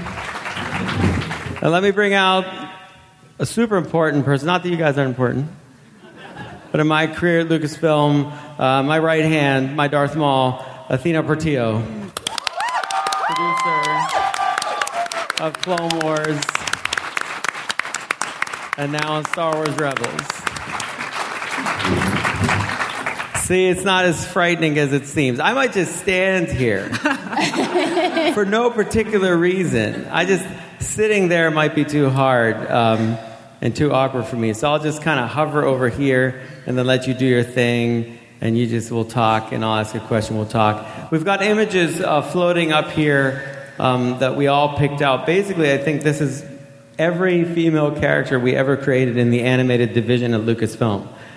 From Clone Wars and Rebels, with a few exceptions because it's just too top secret for you to know about yet. I know. But there are some interesting things we will pass the screen, and we will try to distract you with our much more interesting answers over here. So the first thing I'd like to ask you guys, and we're all going to answer this question, it's like a game show. I should have made it a game show. You guys love those game shows I make when we're in production. I'm procrastinating, wasting time. So starting off, with this idea that, women are recent to the scene in fandom, which I don't agree with. I mean, you guys I know well. Athena, I want to start with you. When did you become a Star Wars fan? Tell them a little bit about your early beginnings, the young Athena Portillo. Sure. Go ahead. Thank you very much, and thank you for the introduction. Yes. My dad took me to see Star Wars at the Coronet Theater on Geary Street in the Bay Area. As you know, that theater is not there anymore, but the memory sure is. And I just remember standing in line for about 2.5 hours with him, and watching the Star Destroyer for the first time was pretty amazing. My second memory was once again in line for 2.5 hours for Empire Strikes Back. But this time it was different because they actually had vendors out there passing off souvenir booklets, and that was wonderful to have as a souvenir. But also, and I know this is embarrassing, I can't believe I'm saying this, it was the first time I had a crush, and my crush was on Luke Skywalker. And I remember watching the movie with my sister, and we would get into arguments about, like, why Luke? Because she had a crush on Han Solo. And I said, because Luke, he's a Jedi. I just know it, you know? Han is just more of a smooth operator. So we would talk about that. Another earlier memory was watching Space Giants before going to kindergarten every morning. Space Giants is a Japanese TV series, and Goldar is my favorite character from that series. This is tokusatsu, Japanese. That's why you and I get along, because I'm a big Godzilla fan. Yes. And I know this reference. Not many people do. That's crazy. Yeah. And what was it about Star Wars, besides Luke, that drew you to it? Just the adventure, the excitement? Yes, definitely the adventure. Just everything from the visual effects to lightsabers, the storytelling, just the connection, dark side, light side, all of it. Just fell in love with that. And Rain, how about you? Young Rain Roberts, first contact with the Force. What was that like? My first contact with the Force was definitely at daycare. Daycare? I did not know the Force operated so, but who knows? It works in mysterious ways. Yeah, it does. I just remember the Star Wars movies being on at daycare. Like, we would watch them. We'd watch Empire. I remember the Ewoks. I remember the speeders and Leia and Luke and Han. And it just always being a part of the background of my life from being a very young kid. I don't have a big moment where I remember the first time everything happened. It was just always there. And so it's part of, I would say, the DNA of just my childhood, along with, Indiana Jones and on all the other Steven Spielberg movies and all the movies Kathy was doing at that time. It's just a happy time, just growing up with my family, seeing movies all the time. Star Wars was part of it. And then I would say, when I got to Lucasfilm, and some things had happened in my life that led me to Lucasfilm, and I automatically knew, I was like, I'm supposed to be here working on these movies. And now I'm a crazy, crazy fan. So I know you are. But I think you hit something that a lot of people mention. I think JJ mentioned it, at the panel, which is Star Wars, it feels a certain way, it connects with you. There's a hope to it that, I think is what we all identify with. It's that feeling, that connection. Some people call it spiritual. I think otherwise it just lifts us up in the middle of our day. It's something that George engineered so well that he wanted to transfer, and obviously connect with you, even in kindergarten. In daycare, which is exceptional. Liz Marshall. Hi. Your connection to the Force. You're wearing black and gold. That's bonus points for Pittsburgh. But the Penguins play tomorrow. I knew you would be here, so. I guess for me, growing up, Star Wars and Indiana Jones, they were what I would describe as my sick day movies, where if I wasn't feeling well, Dad let me stay home, and those were the movies that he would always rent for us. So just growing up, they just feel so comforting and like home, and just part of this, these great memories of just being a kid, really. Yeah. And in general, in my house, we were kind of literary fans. Growing up, again, my dad would read us like The Hobbit and Lord of the Rings when I was about 5 years old, and would take us to the library and just basically let us run amok and say, you can pick out any book you wanted to. So I would go straight to the fantasy section. That book has a dragon on it. I'm going to read about Dragon Riders of Pern. Confession time. So it's fine. Everybody here reads these kind of books, Liz. There's nothing odd here. I mean, Terry Pratchett all the way. I mean, they're fine with it. That's it? That's it. I'm sorry. ABC. Hi. How did you connect with the Force in a powerful way? Star Wars was the first movie I ever saw at a movie theater, and I was a little bit too young to remember the whole experience, but the thing that changed my life, I think, forever was I remember going to see Empire Strikes Back, and I remember how I felt the first time I saw AT-ATs come out of the fog. And I was like, oh my God. I just sat up in my seat, and I think I was standing for the rest of the movie. But, so that was that. I was a Star Wars fan after that. My whole family was. And growing up in the middle of nowhere, Kansas, we couldn't get to a movie theater very often. They usually played Star Wars a lot, so we'd go see the movie every chance we got. But when they didn't, we had to get the radio dramas on record player. And my whole family, aunts, uncles, cousins, we'd all get in the living room of my grandma's house and reenact them and be a bunch of dorks. Reenactment? Yes. That's awesome. We could have some of that happen at work. That'd be incredible. No. I'm all for that. We need to do some more lightsaber fighting. Well, let's talk about Star Wars specifically, characters, vehicles, whatever it is you like about Star Wars. I think it's people know what I like about Star Wars. I like Commander Wolf. I like Ahsoka. You know, I like the AT-AT driver. I like Plo Koon. Everybody knows I like Plo Koon. Lucasfilm made that a big thing. Everybody knows I like Plo Koon. George Lucas knows I like Plo Koon. That's great. I have more Plo Koon stuff in my office than anyone could ever need. I even have his actual head in my office. So be careful. Be careful what you wish for here. Because one thing I've learned about Star Wars fans, once you say you like something, it will come to you. They will bring it to you. It will walk up and talk to you. Okay? So, these people are dangerous. They're for real. Whatever it is. Athena, what is it, a character, your favorite character in Star Wars? What do you like? That actually is very true because the character did walk up to me yesterday and I took a photo. Darth Maul. I love Darth Maul. I love the Knight brothers. I love the Knight sisters. I love their attire. I love their clothing. If they had their own clothing line, I would wear it every day. That's how I try to incorporate Star Wars into my daily life. Kim Libreri actually said that I reminded him of a goth Jedi, which was huge to me. That was like the biggest compliment anyone could give me. I was like, what, me? It was great. But yeah, Darth Maul, I'd say, would be my favorite character. Wow, I did not know that. Rain, how about you? My favorite character is Darth Vader, a.k.a. Anakin Skywalker. Spoiler, Rain. Sorry, you didn't watch the movies yet. I just love his whole journey, you know. And it's like you when you watch the first three films or the original trilogy, and you don't have the prequels. Even without the prequels, I mean, like his arc means so much to me. I'm so moved by it. I pull up the End of Jedi all the time just to watch Luke and his dad. Like it really gets me. And then when you take the journey of Anakin and the prequels and seeing him go down to the dark side, I think it's just so wonderful. I think he's my favorite character. Fantastic. Ms. Marshall. Well, I kind of like any of the critters of Star Wars, if you will. A broad topic. Yeah.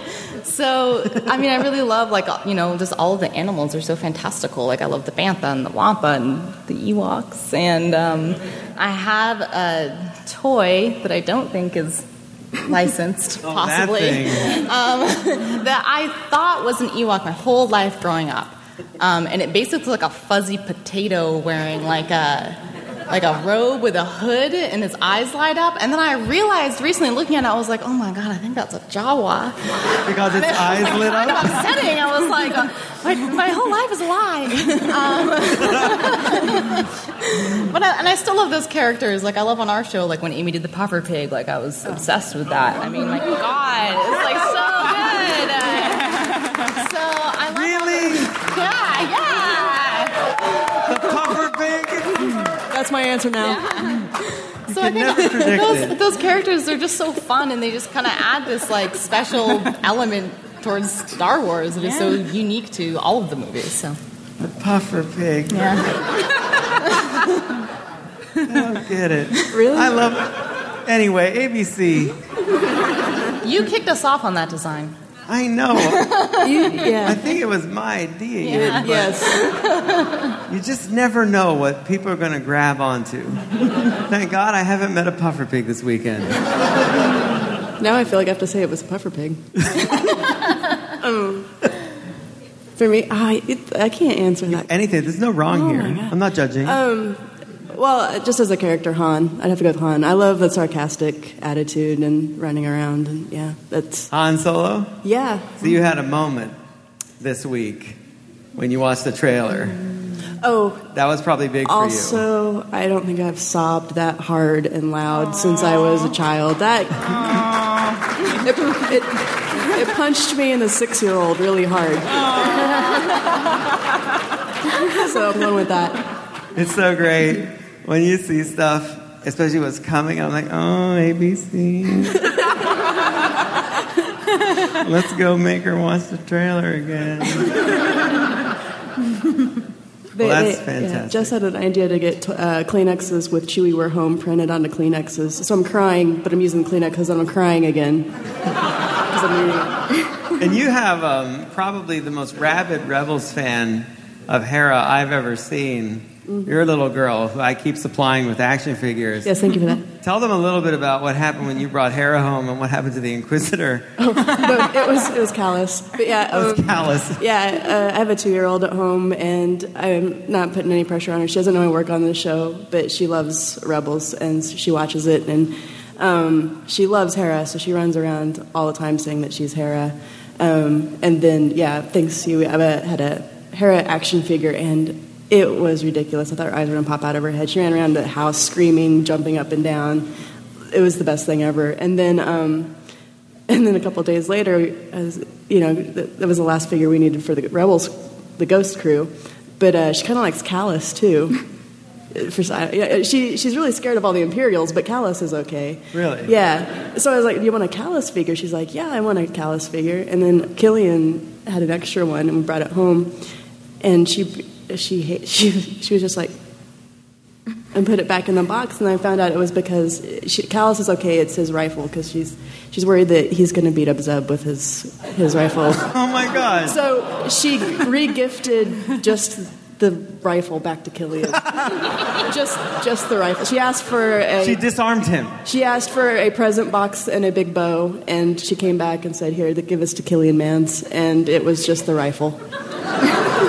Killian Mans? Killian Mans. Is that what she calls it? I did not know that. Just 2. That's incredible. Well, we're going to have a little bit of time here for Q&A. Yeah, let's do it. What do you guys think? Yeah, definitely. Do we have some questions out here for our Rebel women? Anyone? Just raise your hand and I'll come to you. All right, guys. Here we go. What's your name? Where are you from? And what's your question? Hi, Rachel from San Diego. I had a question for you guys since women are a big part of Clone Wars and Rebels, and I'm loving that. My question is to you guys, who do we need to talk to tell the merchandise people that? Because it's ridiculous. Trying to find Hera and Sabine action figures is apparently really, really hard.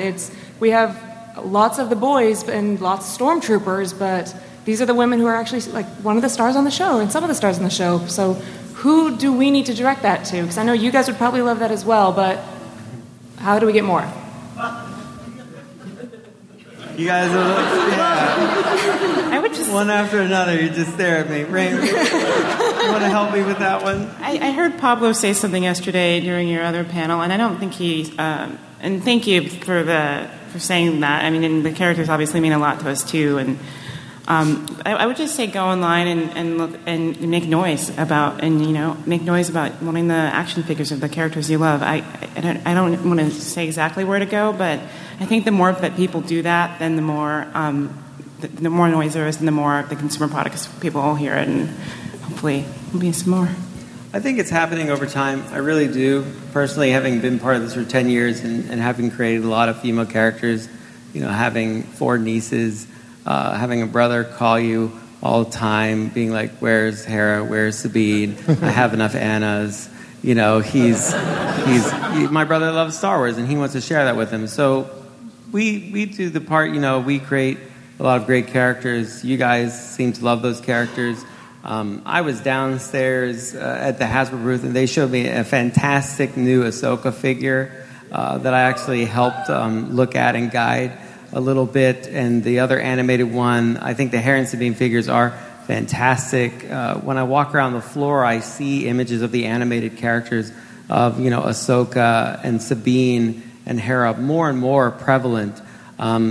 So I just think in time, just like the Rebel victory, it's something that will happen, something that fans are going to win, because you guys have all the power, really. When you like our stuff, you watch it, then we make more of it. And we have no plans to stop. You guys know, we've got so many awesome female characters coming in Season 2 of Star Wars Rebels, and in other areas of Star Wars as well. So there's a lot to look forward to in the stories, for sure. We have a question here from Shannon from Ireland. Oh, yeah. I costume as Sabine with Rebel Legion Ireland, and I noticed the lineup downstairs of the models. I was wondering, does Sabine have a new colour scheme for next season? Well, I'll let one of the designers, you can answer that and try to dodge that question as I do. What do you say? I don't know. I'm just the moderator.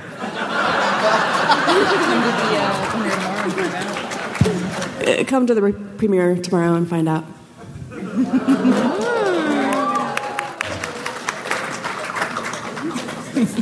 Liz's answer. Liz's answer.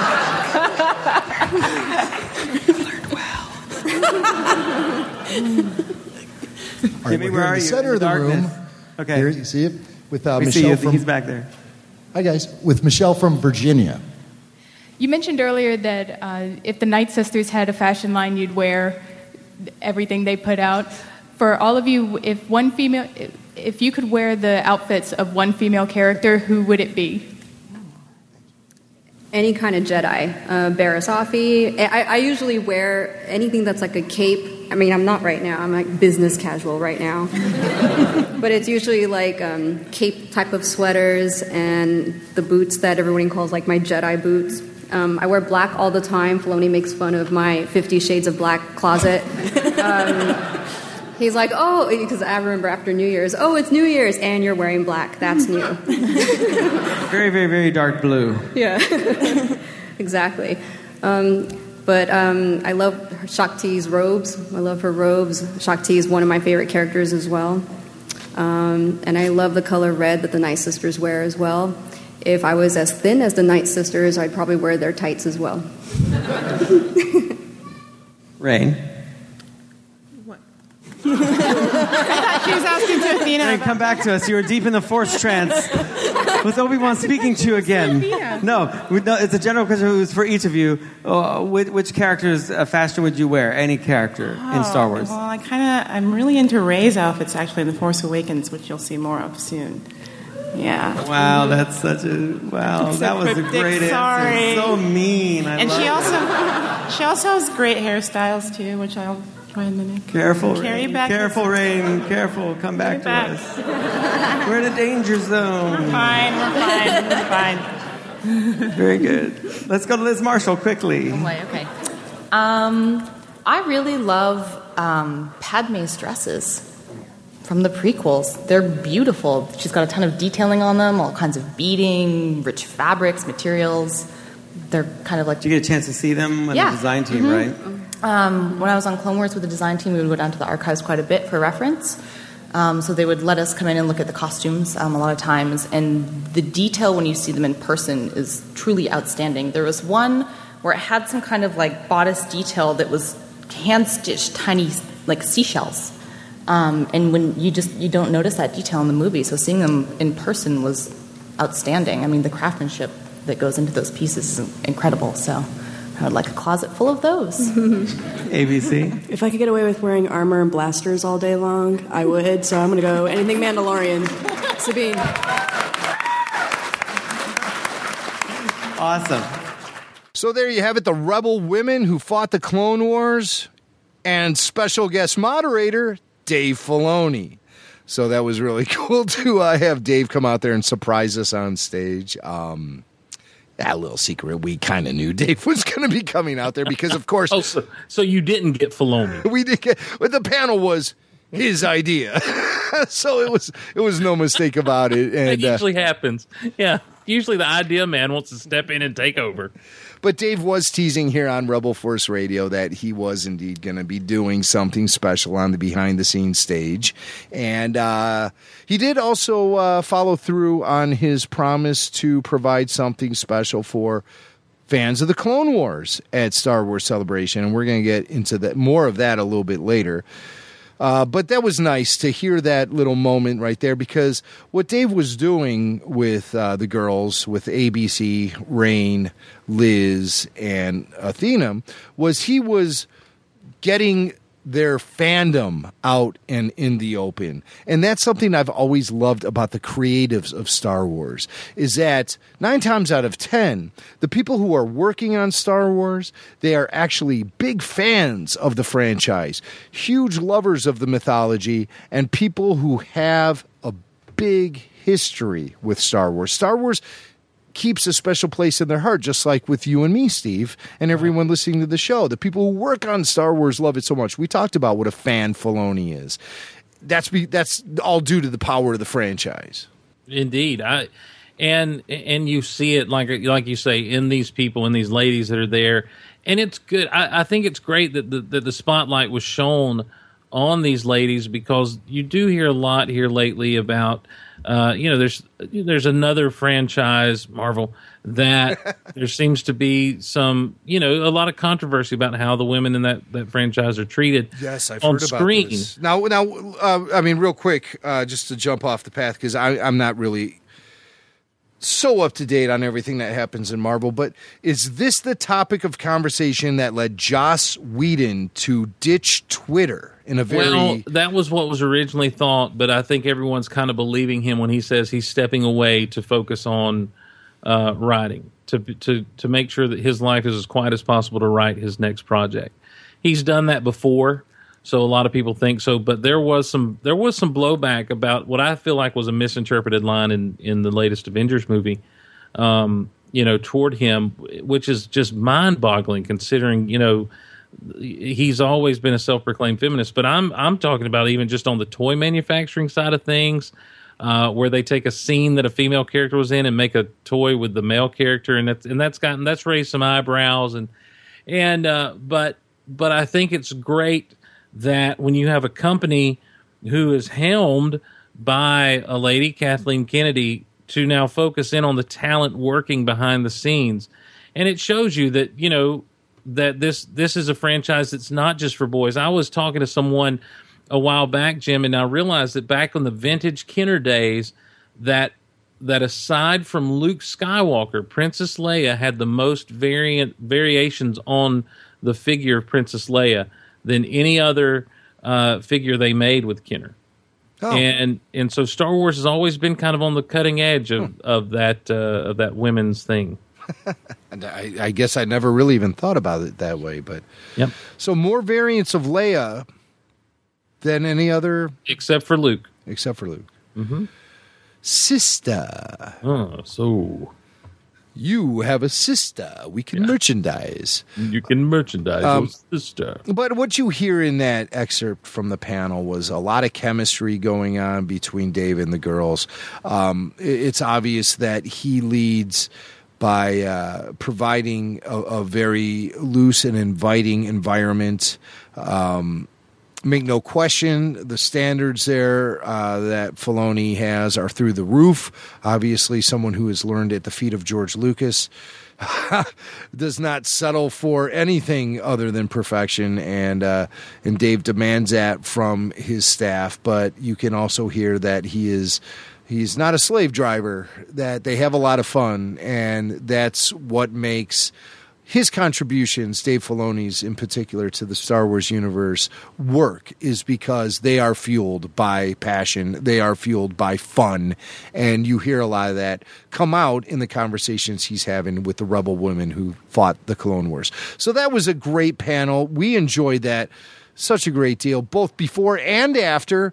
Afterwards, Athena Portillo was inducted into the 501st as an honorary member. We were lucky enough to be there as part of that, and she was absolutely thrilled. I had a nice conversation with her right after the little ceremony happened, and it totally took her by surprise, and she was just so pumped up and so excited.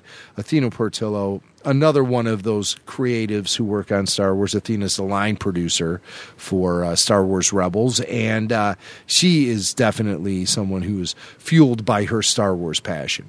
So, Steve, that's the Rebel women who fought the Clone Wars, and it was a great panel. Unfortunately, we are out of time this week for more highlights from Star Wars Celebration Anaheim. But fear not, friends. Fear not, Steve. We have a plan. Let's do it again. Let's do it again. We're going to come back, and this is a rarity for us here at Rebel Force Radio, but we have so much content. We're going to come back on Monday and continue this conversation. So part 2 of our Best of Star Wars Celebration Anaheim chat will continue on Monday. We'll be hearing highlights from Carrie Fisher, Ian McDiarmid, Mark Hamill, and the Rebels Season 2 panel featuring Dave Filoni being asked all the hard questions by the youngest members of the audience. Oh, it's going to be good stuff. Good stuff. It's going to be good, tough stuff. Steve, it's a celebration tradition to stump Filoni. The kids call it. It's a trend now. It's trending. Kids stumping Filoni. Do you think parents send their kids up there, or do you think the kids actually just get up and do it? The easy answer would be, yeah, the parents are supplying the kids with this info. They're arming them to ambush Filoni, but I don't believe that for a second. I think these kids are coming up with the questions themselves, and they hide behind that innocent facade of youth, but they're really very treacherous, and they know the soft spots that make up Dave Filoni. So we're going to hear them try to pick apart at him and try to get him to answer the impossible questions. Looking forward to that in a big bad way. In a big bad way.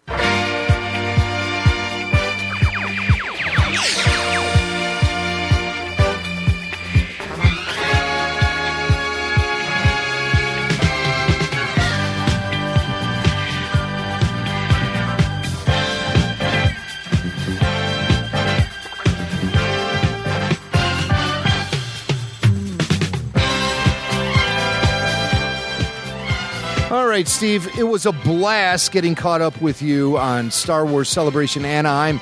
Despite the fact I was there, somehow I think that you may have had a better seat for a lot of the activity going on in Anaheim than I actually did.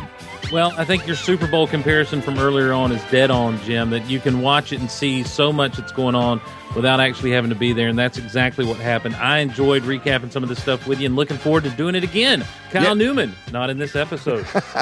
No, but Kyle will be joining us in next week, actually, for Rebel Force Radio's look back at Star Wars Smuggler's Bounty. We'll have all the behind-the-scenes tales, everything that led up to the one-time only performance of that incredible live Star Wars audio drama, and everything that's happened since then, including information on how you'll be able to hear the enhanced version that we're hard at work putting together for you guys, making sure you guys have an awesome Star Wars adventure experience, audio experience, to relive that cool panel over and over again. So we'll be talking to Kyle next week. Jason, of course, will be back. But before we get to that episode, don't miss part 2 of this episode, where we look at the best of Star Wars Celebration Anaheim. Steve Glosson and myself will be back on Monday. Start your week off right with Rebel Force Radio. And we'll be continuing this look back at Star Wars Celebration Anaheim, along with a bunch of great highlight clips and more insights you'll only get here on Rebel Force Radio. So that's going to be amazing. Also amazing, as always, are our sponsors. You know them, you love them. Dorkside Toys. Be sure to visit shotglassdigital.com and click on the Dorkside Toys banner for your best choice in ordering Star Wars action figures online. Pre-order now. Black Series, Rebels, vehicles, even Topps trading cards. It's all there at dorksidetoys.com. And don't forget the official snack of Rebel Force Radio, Little Debbie Snacks.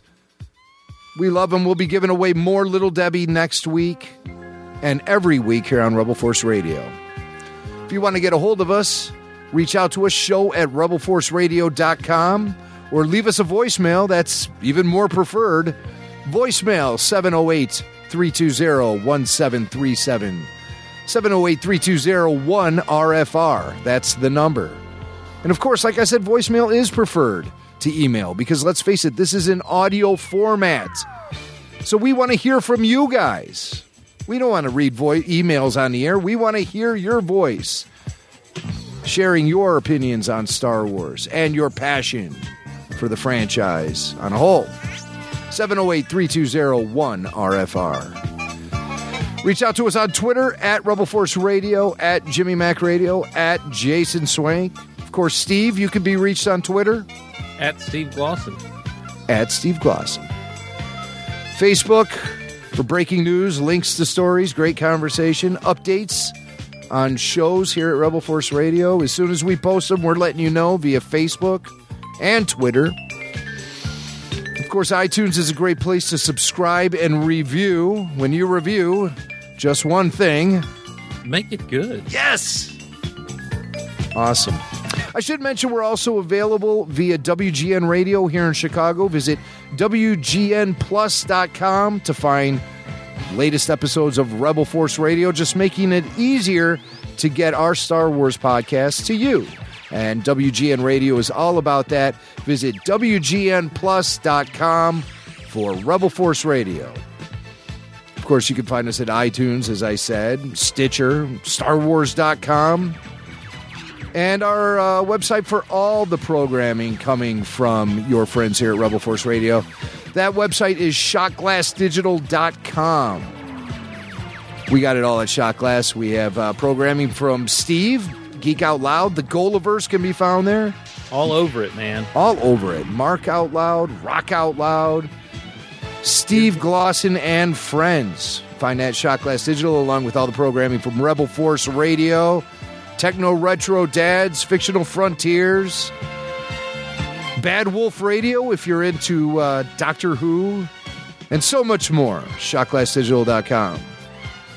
All right, Steve, well, that's going to wrap it up for Friday. We'll be back on Monday with more of the best of Star Wars Celebration Anaheim 2015. I can't wait. I'm looking forward to it. Thanks for having me on this time and next time. Of course, you can find Steve Glosson at geekoutonline.com. Geek Out Loud can also be found on iTunes as well. But like I said, Shot Glass Digital is the place to find it all. That's right. And that's where you'll find us next week, Monday and Friday. And you never know, we might have some other treats sprinkled out throughout the week as well. So you always want to be checking your Rebel Force Radio feed, no matter how you get the show. So on behalf of Jason Swank, Steve Glosson, and Rebel Force Radio, I'm Jimmy Mack. And remember, the Force will be with you, always.